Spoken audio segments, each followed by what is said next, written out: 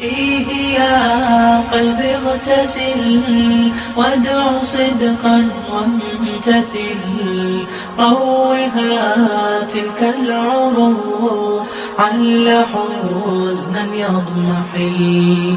إيه يا روح اسكبي زمزما في كل دل، واغسل القلب الذي ضج صدقا وابتهل. وإما تخافن من قوم خيانة فانبذ إليهم على سواء، إن الله لا يحب الخائنين.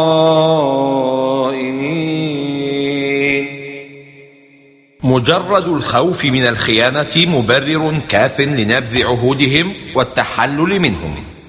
المؤمن كيس فطن. قال الطاهر بن عاشور: شؤون المعاملات السياسية والحربية تجري على حسب الظنون ومخائل الأحوال، ولا ينتظر تحقق وقوع الأمر المظنون، لأنه إذا تريث ولاة الأمور في ذلك يكونون قد عرضوا الأمة للخطر أو للتورط في غفلة وضياع مصلحة. ولا تدار سياسة الأمة بما يدار به القضاء في الحقوق، لأن الحقوق إذا فاتت كانت بليتها على واحد وأمكن تدارك فائتها، ومصالح الأمة إذا فاتت تمكن منها عدوها. فلذلك علق نبذ العهد بتوقع خيانة المعاهدين من الأعداء. ولا يحسبن الذين كفروا سبقوا، إنهم لا يعجزون. لا يحسب الذين كفروا أنهم أفلتوا من عقاب الله، فإنهم لا يعجزونه، والله لهم بالمرصاد. لكن لله حكمة بالغة في عدم معاجلتهم بالعقوبة، ومن جملتها ابتلاء المؤمنين وامتحانهم، وتزود المؤمنين من طاعة يبلغون به المنازل العالية. وأعدوا لهم ما استطعتم من قوة. سيجبر الله كسركم أيها المؤمنون مهما تكن قوتكم، ما دمتم قد بذلتم ما استطعتم. تتناول الآية كل قوة علمية وبدنية ومهنية وسياسية وإدارية، وتشمل كل مسلم مهما يكن تخصصه. وإن جنحوا للسلم فاجنح لها وتوكل على الله. الإسلام دين سلام، لكن عن قدرة وعزة لا عن ضعف وذلة، وفيها إشارة إلى أن الحرب لا تقصد لذاتها بل هي ضرورة. هو الذي أيدك بنصره وبالمؤمنين وألف بين قلوبهم. أول شروط النصر الألفة بين المؤمنين، لا التنازع بينهم وتراشق الاتهامات. وألف بين قلوبهم لو أنفقت ما في الأرض جميعا ما ألفت بين قلوبهم. محبة القلوب لا تشتريها كل كنوز الأرض. حسبك الله.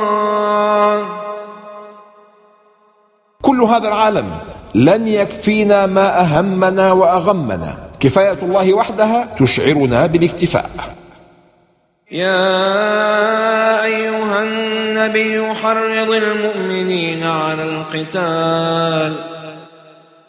تحريض نبوي.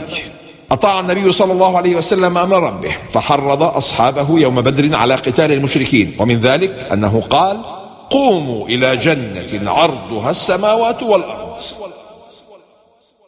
فقال عمير بن الحمام: بخ بخ. فقال صلى الله عليه وسلم: ما يحملك على قولك بخ بخ؟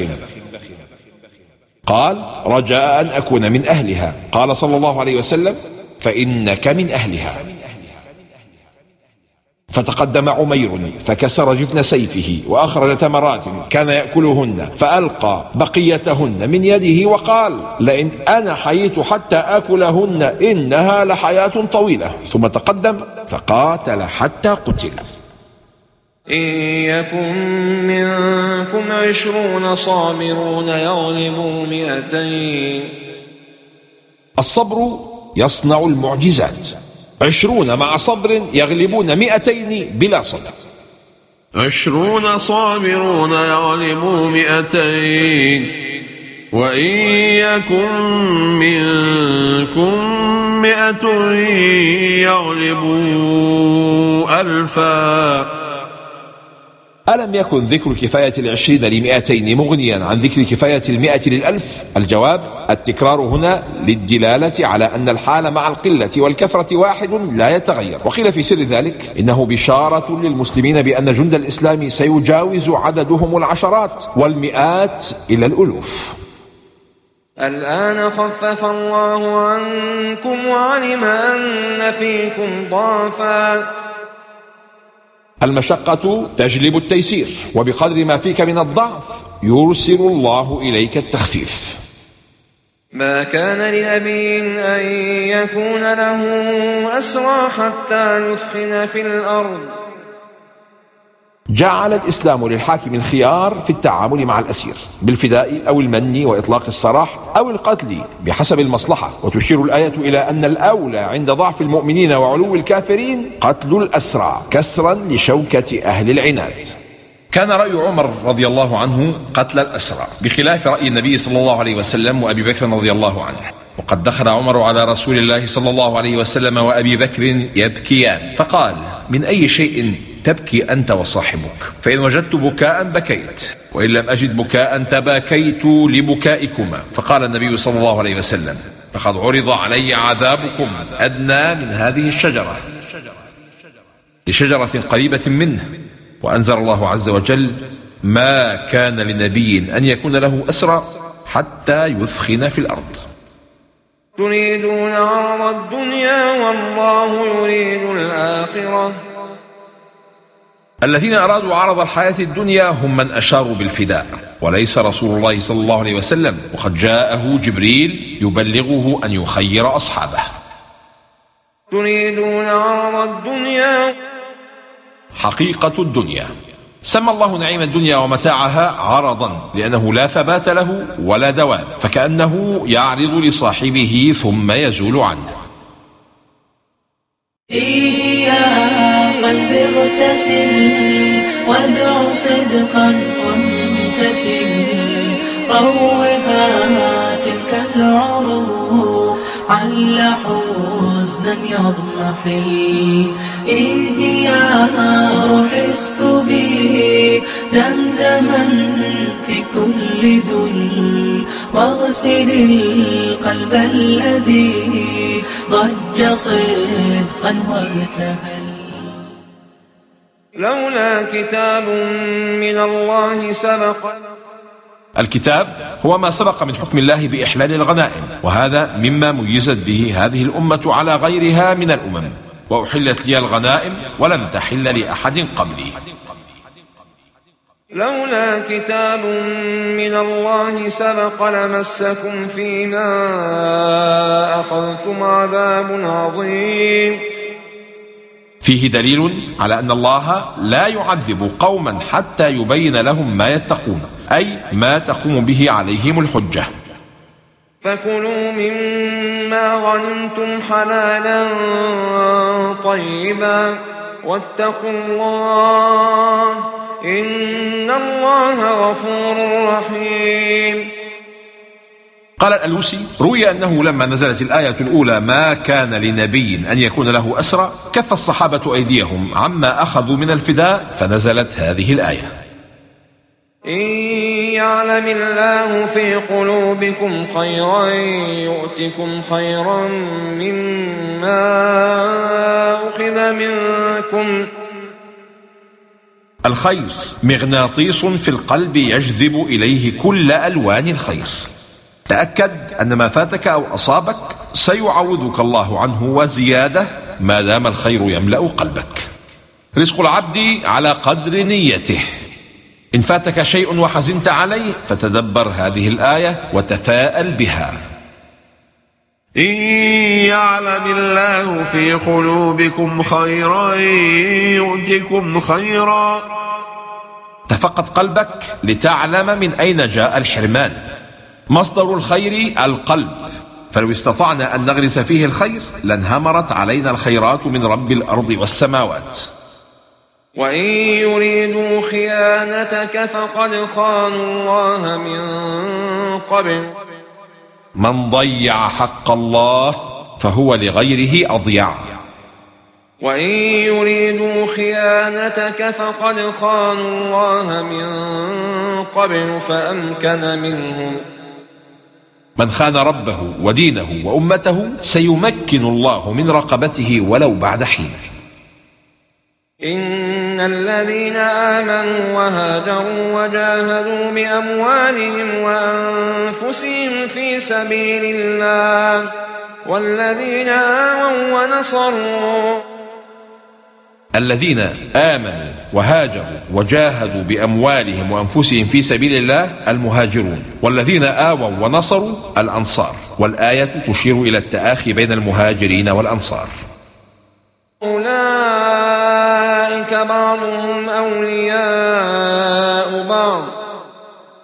المراد بالولاية على قولين: الأول الميراث، فقد كان المهاجر يرثه أخوه الأنصاري إذا لم يكن له بالمدينة ولي مهاجري وبالعكس، واستمر الأمر على ذلك حتى نزل قول الله تعالى: وأولو الأرحام بعضهم أولى ببعض في كتاب الله. الثاني المراد بالولاية هنا النصرة. والذين آمنوا ولم يهاجروا ما لكم من ولايتهم من شيء حتى يهاجروا. التأخر عن الهجرة والتضحية يهوي بمنزلة العبد درجة ويسلبه حق النصرة المطلقة، فلا تجب نصرة المتأخر عن الهجرة إلا على قوم ليس بينهم وبين المسلمين ميثاق. قال الجمل: أثبت الله تعالى للقسمين الأولين النصرة والإرث، ونفى عن هذا القسم الإرث وأثبت له النصرة. إلا تفعلوه تكن فتنة في الأرض وفساد كبير. من أسباب الفتن عدم نصرة المظلوم، ولذا أمر الله بنصره وموالاته. والذين كفروا بعضهم أولياء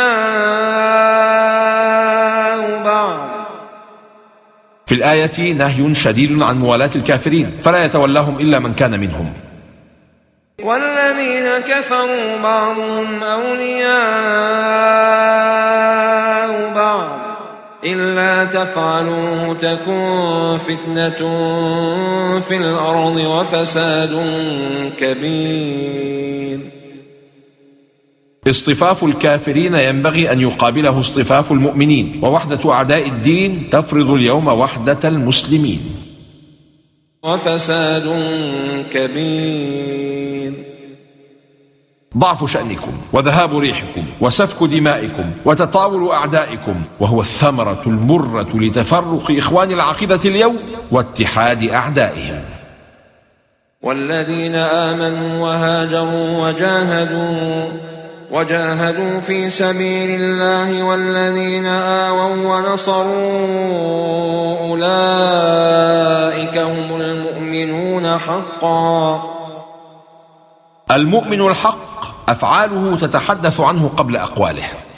المؤمن الحق مختبر دوما، ولو لم يكن مؤمنا حق الإيمان لما تحمل فراق الأهل والأوطان ولا بذل النفس والأموال. أولئك هم المؤمنون حقا لهم مغفرة ورزق كريم. قال الفخر الرازي: والحاصل أنه سبحانه شرح أحوالهم في الدنيا والآخرة. أما في الدنيا فقد وصفهم بقوله: أولئك هم المؤمنون حقا، وأما في الآخرة فالمقصود إما دفع العقاب وإما جلب الثواب. أما دفع العقاب فهو المراد بقوله: لهم مغفرة، وأما جلب الثواب فهو المراد بقوله: ورزق كريم. والذين آمنوا من بعد وهاجروا وجاهدوا معكم فأولئك منكم. المراد بهم من هاجروا بعد الهجرة الأولى، فأولئك منكم أيها المهاجرون والأنصار، وتأخر ذكرهم لتأخر قدرهم إشارة لفضل السابقين إلى الهجرة على اللاحقين. وأولو الأرحام بعضهم أولى ببعض في كتاب الله. قال الألوسي عن ابن عباس قال: آخى رسول الله صلى الله عليه وسلم بين أصحابه، وورث بعضهم من بعض حتى نزلت هذه الآية فتركوا ذلك وتوارثوا بالنسب. استدل بهذه الآية من قال إن القريب أولى بالصلاة على الميت من غيره.